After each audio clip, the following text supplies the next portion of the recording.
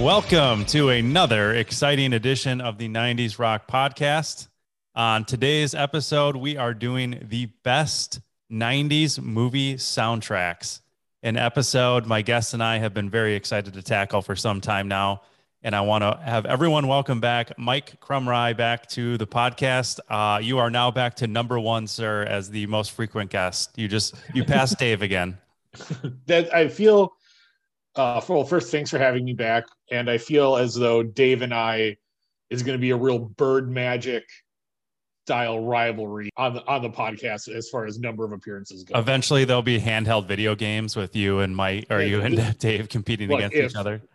If the video game industry can make podcasting a game, then yes, like we'll definitely be on the cover of one of the second few. That's funny because Dave and I were just talking about our love of the HBO show of the Showtime Lakers. Yeah, that's why I brought it up. Yeah. Excellent. So on the heels of our most listened to episode ever, that was our 90s one-hit wonders episode, which I recommend everyone check out. We're going to do a similar format today where we're going to count down from 5 to 1 the best movie soundtracks of the 90s. And what makes this fun is we have not seen each other's lists. And if you listen to that other episode, my jaw dropped several times for some of Mike's picks. So I'm expecting that kind of excitement again today. I need you to set the bar much lower. Well, here we go. I want you to start it off. What is your number 5 pick for the best movie soundtrack of the 90s? 10 Things I Hate About You. The movie was released March 31st, 1999. So just under the gun. All right. I remember that movie. That's Julia Stiles, right? Yep. Heath Ledger. And Heath Ledger. Yeah. Excuse me. Heath Ledger. Yeah. That was a great movie. It was definitely like in the throes when like She's All That, like was at peak popularity. But like when all of those like teen movie, like that's all there was. Seth Green was in like 85% of them. Correct. All we have is superhero movies now. At that stage of the 90s, it was only high school seniors in hijinks. Right, exactly. And it was like the ultimate, like every dude who played sports was like an idiot jock. Every nerd with glasses was like a hero, but getting shoved into lockers. Yep. And every girl. Then the second they took their glasses off, they became were super absolute hot. Smoke shows. God, I miss that era. It's so much simpler. But I don't remember any of the songs from that. Do you have a couple there you can enlighten us? Yes, I do. 1 Week by Bare Naked Ladies, which I think was a legal requirement at that part of the 90s. Like that song had to be on. I was going to say, I think that's on several of my choices coming up. For the record, I don't have 10 Things I Hate About You. Your Winter by Sister Hazel. Oh my God, I love that band. All For You is like one of the most quintessential 90s songs ever. And there were several Letters to Cleo tracks on there. I'm particularly partial to the I Want You to Want Me cover. That Letters to Cleo did, yeah. Yep. That I believe, if I remember correctly, that was the song they played over the closing credits. And like, talk about going out on top. I mean... I just remember how that was like, if you were in high school at the time that movie came out, it was like, it's difficult to explain to like, kids up and coming now who have the internet like at their fingertips and they're sharing memes. But it was like, if you hadn't gone that weekend to see that movie, you were left out of basically every conversation that was taking place in your high school. Because my humor has not really matured since March 31st, 1999. I promise you, and I have witnesses, that as soon as that movie was over and my friends and I were walking out, I said, there were 10 things I loved about that movie. That's why we love you, Mike. Lines like that. It was just tremendous. My number 5, I think, dovetails actually really nicely with that because it came out around the same time. And it was absolutely intended to be kind of in that same vein. So this movie came out in 1998. I'm going to reveal it in a second. But it's by the writer of Dawson's Creek and the Scream movies and was expected to be like this massive kind of like horror hit in the vein of Scream. and it did okay at the box office, but then later became like a kind of a cult classic that to this day a lot of people swear by. And I also love the soundtrack. So that movie is none other than The Faculty, Sure. which released in December of 1998 and came out. A young Jon Stewart appearance in Yes, that yeah, movie. Jon Stewart acting in that, and then a young woman by the name of Jordana Brewster. I was reading an interesting quote from her. She filmed the first Fast and the Furious and this movie around the same time. And, based on how Scream had been doing and, they were on this hot streak, it's this young, incredible cast with Josh Hartnett on the top of the bill, like at the peak of his Josh Hartnett powers of, wrinkling his eyebrows and making people swoon. But she was like, when I was filming The Faculty, we're like, this is going to be this massive hit movie. And then I'm also filming this kind of like a little indie film that I think like car lovers are really going to love called Fast and the Furious. And it wound up being the complete opposite. I I haven't thought about The Faculty since I saw that movie, which I didn't see it in theaters. I think it was like on a cable run. But I remember if I looking through the 2022 lens of that movie, I think I loved how the only way you could tell the difference between someone who wasn't body snatched was they basically had to snort crystal meth out of a pen. There are some awesome plot devices in this movie. Yeah. And it's like essentially a ripoff of Invasion of the Body Snatchers. Well, it's exactly what it is. Like, I don't think that was hidden at all. Like, that's pretty front and center. But so this is not a movie podcast, but so I got to give you some of the songs on this.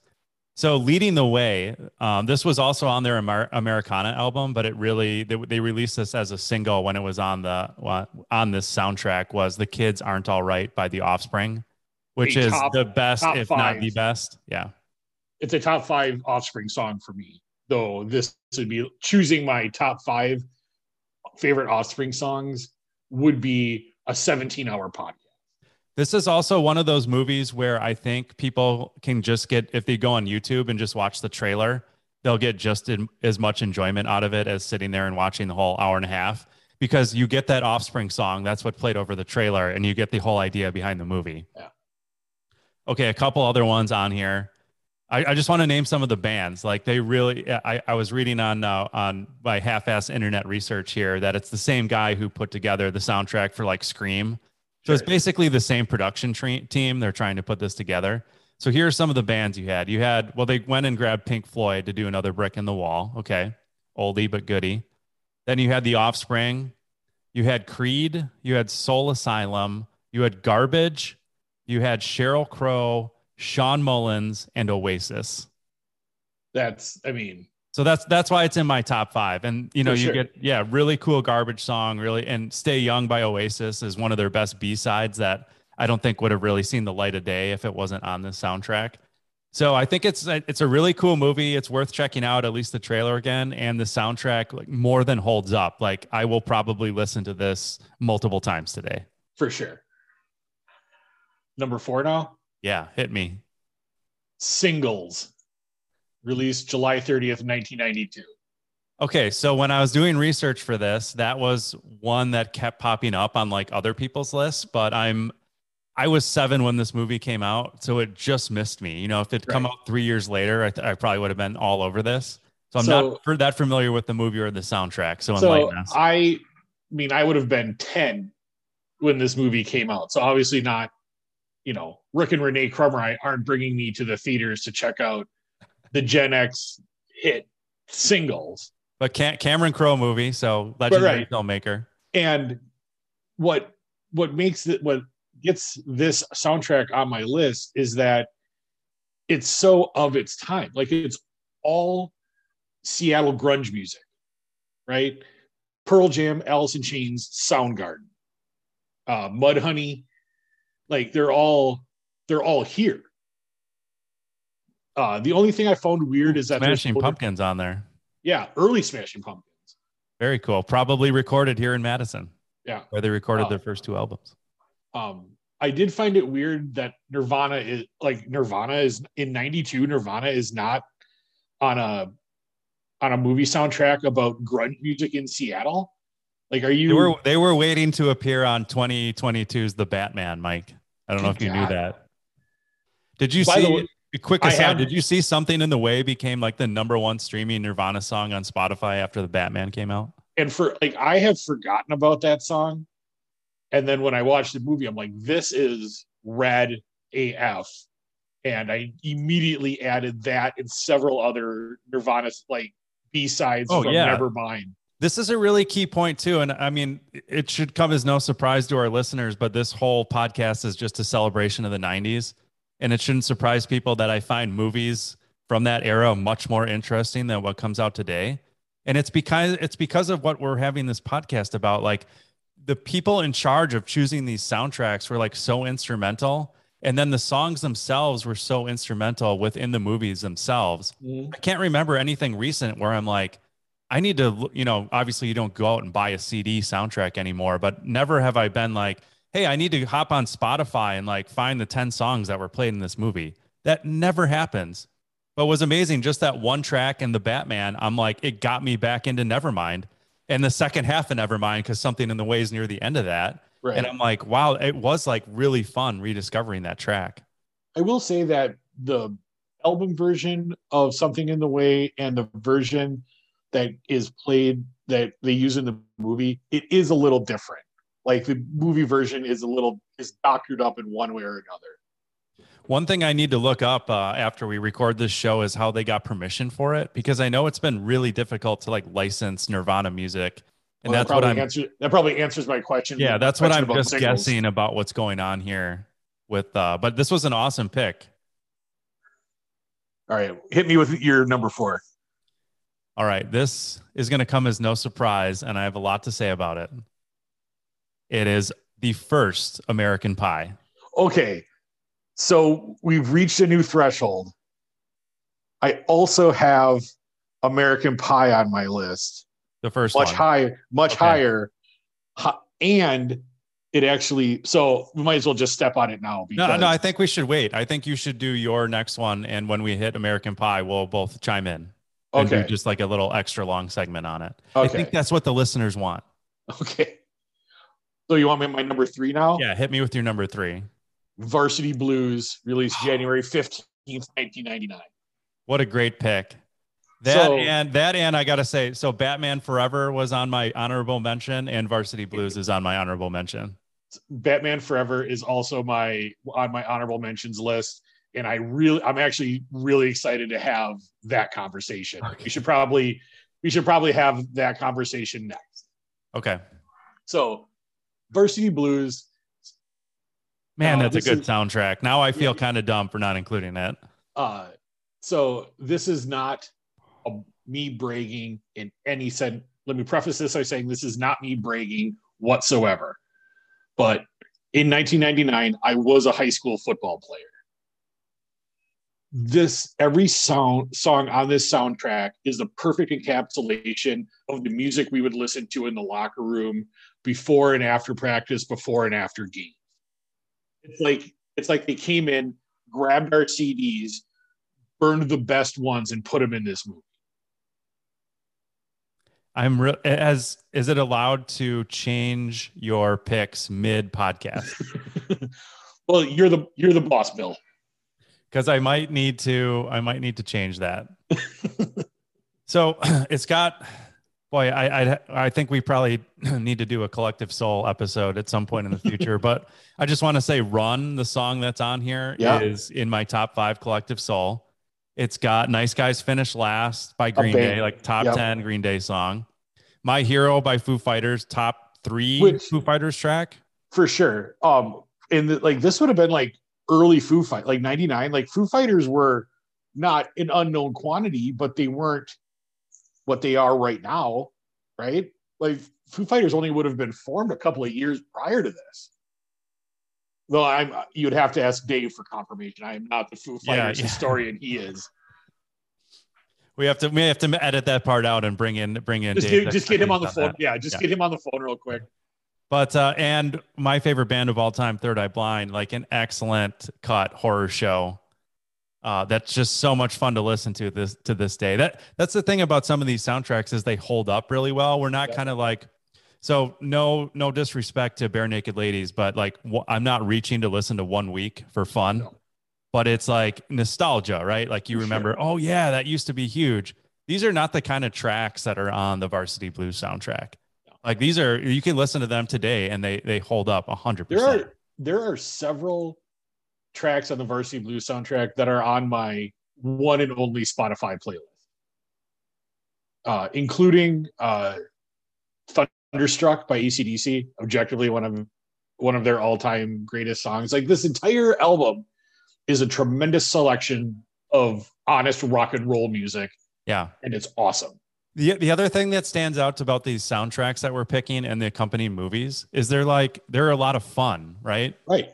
So I only have one on here that I'm going to get to that's like, I would say is not like a ton of fun, but it's just like in those days you go to the movie theater and you left like beaming or like super excited about life and music and like it just made you feel good. Yeah.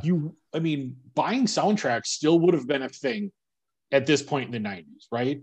Yeah. So you go see my next pick will solidify that. Yeah. So you go see these movies and you're like, man, I need to go swing by the exclusive company and see if this soundtrack is out. Like I 100% had that thought leaving Varsity Blues. One of the couple times I may have seen it in the theater. It just has that iconic scene where the girlfriend comes out in the whipped cream bikini and James Van Der Beek is there. It's like you still remember that, like 20, however long it is later. It's like iconic scenes and iconic songs. Very cool. If this podcast ever mission drifts into actually talking about movies, I have some thoughts on Allie Larder's career and how she's been woefully underutilized. I think we're doing that today. Did she get market corrected by someone? That's the question. Literally anyone. Like what? She was awesome. And then there was that after Varsity Blues, she was in some like Western adaptation. I can't remember what it was called, but it was like any like teen action movie that would have been set in a city, and they just replace skyscraper with mountain, and then instead of car, put everyone on a horse, and now we're still going to just shoot them up. I can't remember what the name of that movie was, but it was not great. It'll come to you.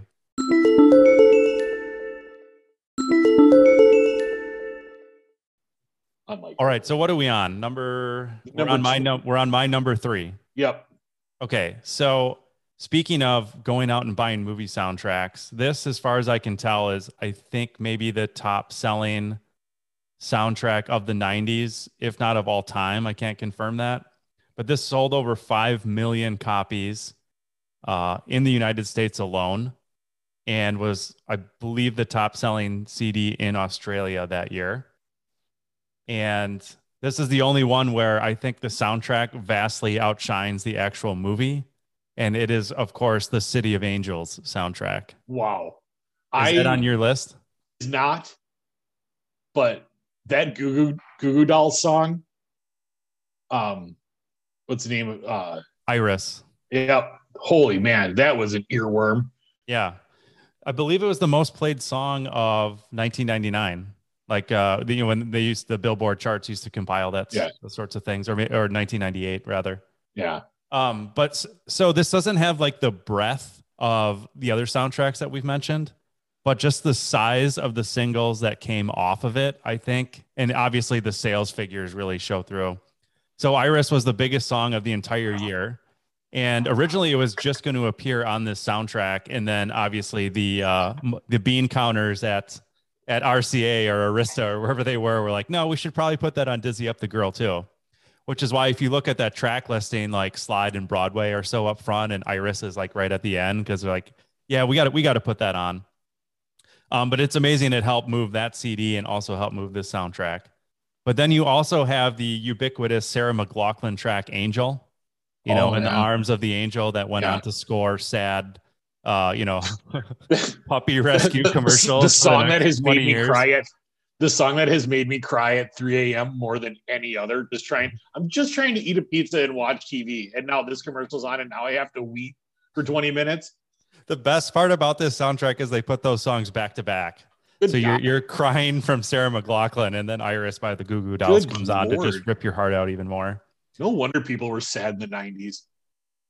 So this was a huge hit at the time, and I feel like it's a little bit lost to time just because of how huge Jagged Little Pill was. But there is a great Alanis Morissette song on here called Uninvited that was actually a top 5 rock track. I'm unfamiliar with that one. You know what we're gonna do? We're gonna drop these soundtracks on our Facebook page. We're gonna put our top 5 list, and then I'm gonna put a few YouTube links to some of these songs. So if you're listening to this and you wanna listen to some of the tracks we're talking about, head over to 90s Rock Online on Facebook, and we'll put a few of those in there. Man, this is some real fan service. And then there's one more. There's actually, so U2 has If God Will Send His Angels, which was a top 40 track. I mean, it wasn't Beautiful Day by any means, but it was from that pop era of U2. Right. And that leads the soundtrack. So what I'm really hearing is like, if your song title had the word angels in it, like your odds were pretty good you were going to be on this album. Yeah. So just in researching this episode, it's interesting how a lot of artists are approached to do music like this. Mm-hmm. And it seems evenly split by they have some tracks that didn't fit on an album. And they're like, well, maybe, and they submit it and they're like, maybe this would fit. And then in this case, the artists were shown the movie ahead of time and they weren't required to, write to what's happening in the screenplay, but it seems a lot of them landed on doing that. Wow. I mean, the power of a celestial Nicolas Cage cannot be denied. Yeah, it was this Nicolas Cage's Apex Mountain being no, that had to be Face Off, right? Oh my God. I was gonna say, like I said, I was gonna say going bankrupt, maintaining several castles in Germany, but sure. It could just be my perception, but my perception is that City of Angels is not much remembered at all outside of the music. No, I would say that's fair. And it's like 50% on Rotten Tomatoes. So it's higher, but it still was rotten, at least from the critical perspective. Right. So, all right, I'm ready for, what are we on? Your number 2? Do you want to pepper in some honorable mentions here? I just have Batman Forever and Varsity Blues on, and we covered Varsity Blues pretty well. Okay. So Batman Forever has some City of Angels energy to it in the sense for that sure. I don't think it's like overly deep, but just the size of Kiss by a Rose from Seal was inescapable. Look, Batman Forever gave us Kiss from a Rose, and that is a cultural contribution that cannot be ignored. Have you seen Popstar, the Andy Samberg movie? No. That's got to go. There's a great Seal appearance. I'll just leave it at that. And it just brings back so many fond memories of Kiss by a Rose. I also have one more honorable mention I'd like to throw out there. The Crow. I thought about it. Didn't quite make honorable mention, but I had to review the music that was on there. Lots of 90s metal, really expanded the audience for 9 Inch Nails. And between the music and the movie, it allowed goth kids to walk in the 90s so emo kids could run in the early 2000s. Put that on a t-shirt. You got Stone Temple Pilots on there, Rage Against the Machine, The Cure. Yeah, that's strong. It's every angsty 90s song made it on the Crow song. Like, it's not necessarily my speed to listen to an entire album of that, but it should be mentioned. All right, I'm really fired up for our top 2. Okay. I know, and we haven't even covered my number 4, American Pie, yet. So we got some work to do. Okay, so that actually works out perfectly for my number 2, because this is a split decision between American Pie and American Pie 2 soundtracks. This is why we're friends. So I got to tell you my number 2. It's American Pie 2. So I am so committed, and I was like, do I really want to put 2 movies from the same franchise on one list? And just reviewing the 2 soundtracks, it was like choosing between your children, deciding which one went higher. I gave American Pie 2 the edge, but let's get into it. Okay. So if you were to combine both soundtracks as like, it's easier for me. It was easier to think of them as just one album, just like one double album, right? Almost every song on both albums you heard on the radio. Now, a lot of that this is a real causation correlation argument, because a lot of those songs would have been on the radio anyway, because they were top 100 hits, right? So I'm not saying they split the atom here, but that's metrics that can't be ignored. So do you pick AP1 or AP2? Which one edged out, or do you have them just tied? I have them splitting. They're cutting the silver medal in half. Okay, gotcha. So I gave 2 the edge, but one thing stood out researching this, and I don't know if you have the Wikipedia page open. What really stands out to me is the songs that were in the movie that are not on the soundtrack. If you made those a soundtrack, I think that might make my number 1. Like, it's incredible. It's like if I went back in a time machine and got to score this movie, I might do it exactly the same. So let's just go real quickly through AP1 songs that were actually in the movie but aren't on the soundtrack. You have the aforementioned 1 Week by Bare Naked Ladies. You have Semi-Charmed Life, Third Eye Blind, I Walk Alone, Oleander, Celebrity Skin, Hole, Everything to Everyone, Everclear, Flagpole Sitta, Harvey Danger, How Sweet It Is by Marvin Gaye. It's like, it's got classics. It's got, current classics. It's got, and yeah, just an incredible, and the way it's scored in the film just makes it so rewatchable. Mm-hmm. But to get it, so it's AP1 on the actual disc that you would buy has, it's funny, Varsity Blues had this awesome Third Eye Blind deep cut and horror show, but New Girl, which just came to Spotify, by the way, is this super fun. It's only 2 minutes and 16 seconds, but it's like Semi-Charmed Life, it's Long Lost Brother. It's just the like kind of rap syncopated song that is so much fun to listen to.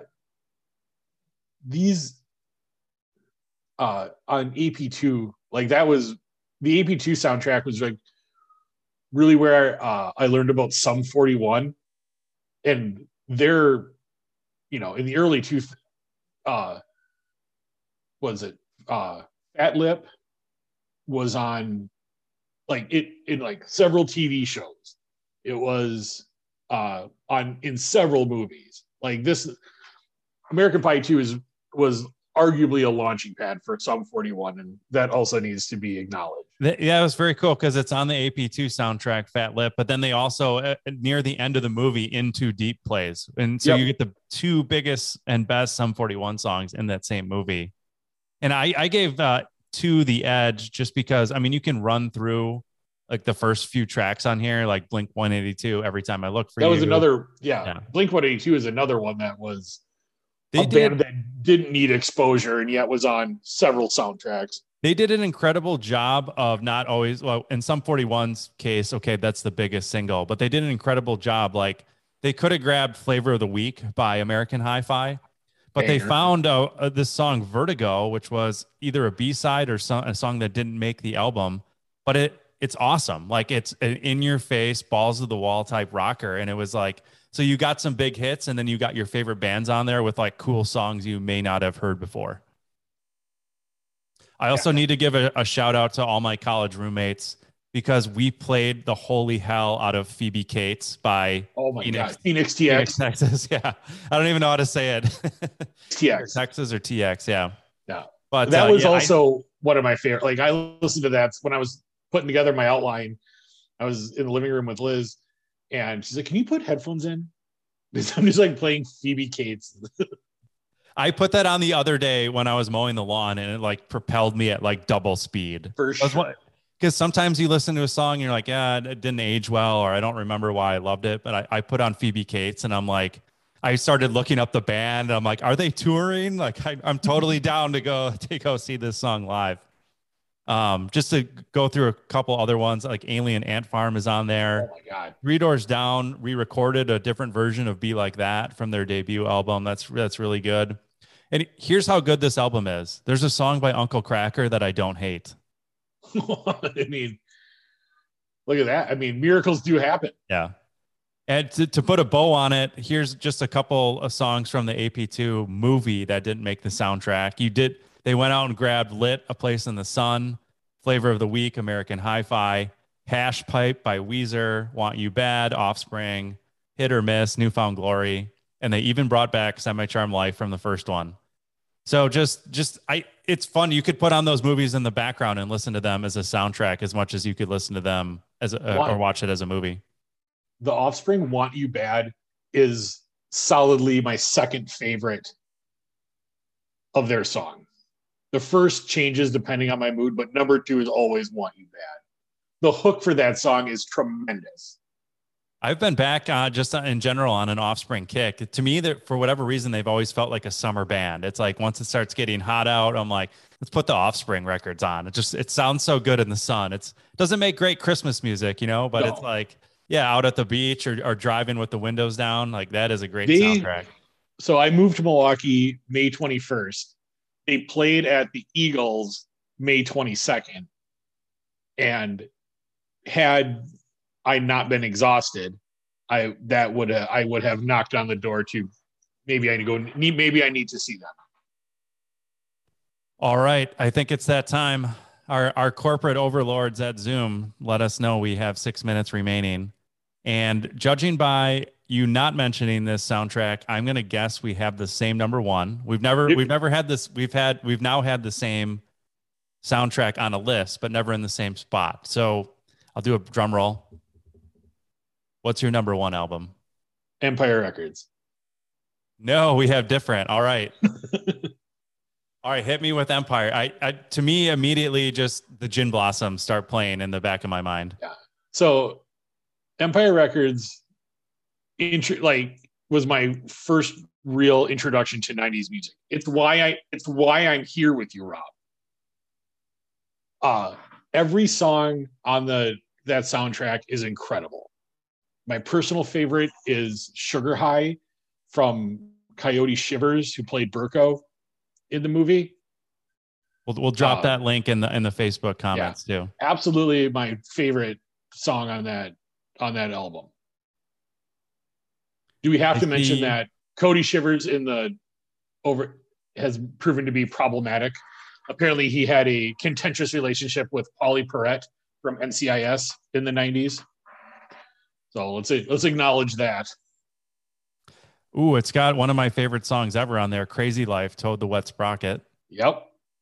Great song. Better Than Ezra is on there. Cracker is on there.